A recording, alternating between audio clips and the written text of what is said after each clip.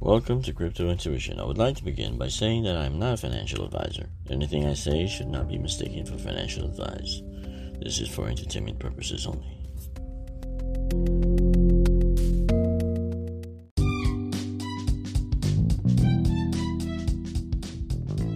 The past week has been a brutal week in crypto.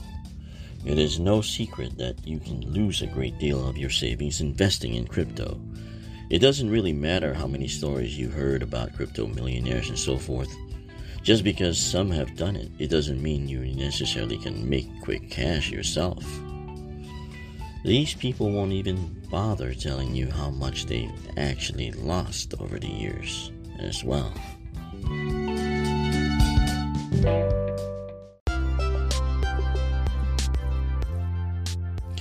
In a perfect world, you put money in and it grows.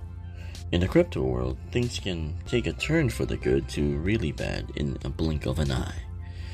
Those who had great gains the previous months are now sitting on their chairs, pondering their mistake of not taking the profit, choosing to hodl instead.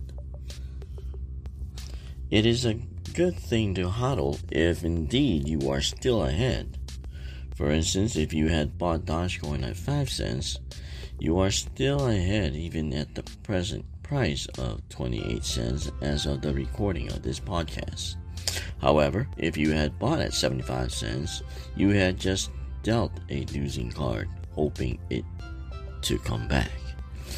In times like this, it is easy to doubt yourself. Once again, if you feel that you cannot take the financial losses personally, you might want to get out of the crypto market because it is guaranteed you will lose some and win some. But sometimes the losses are so great, it will make you doubt yourself. Just remember to invest wisely and never forget the number one rule of investing: never lose money.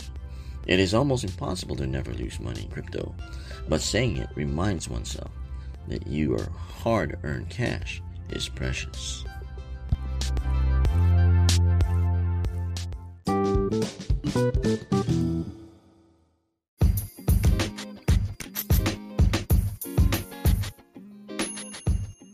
I would like to take this moment to thank my listeners around the world.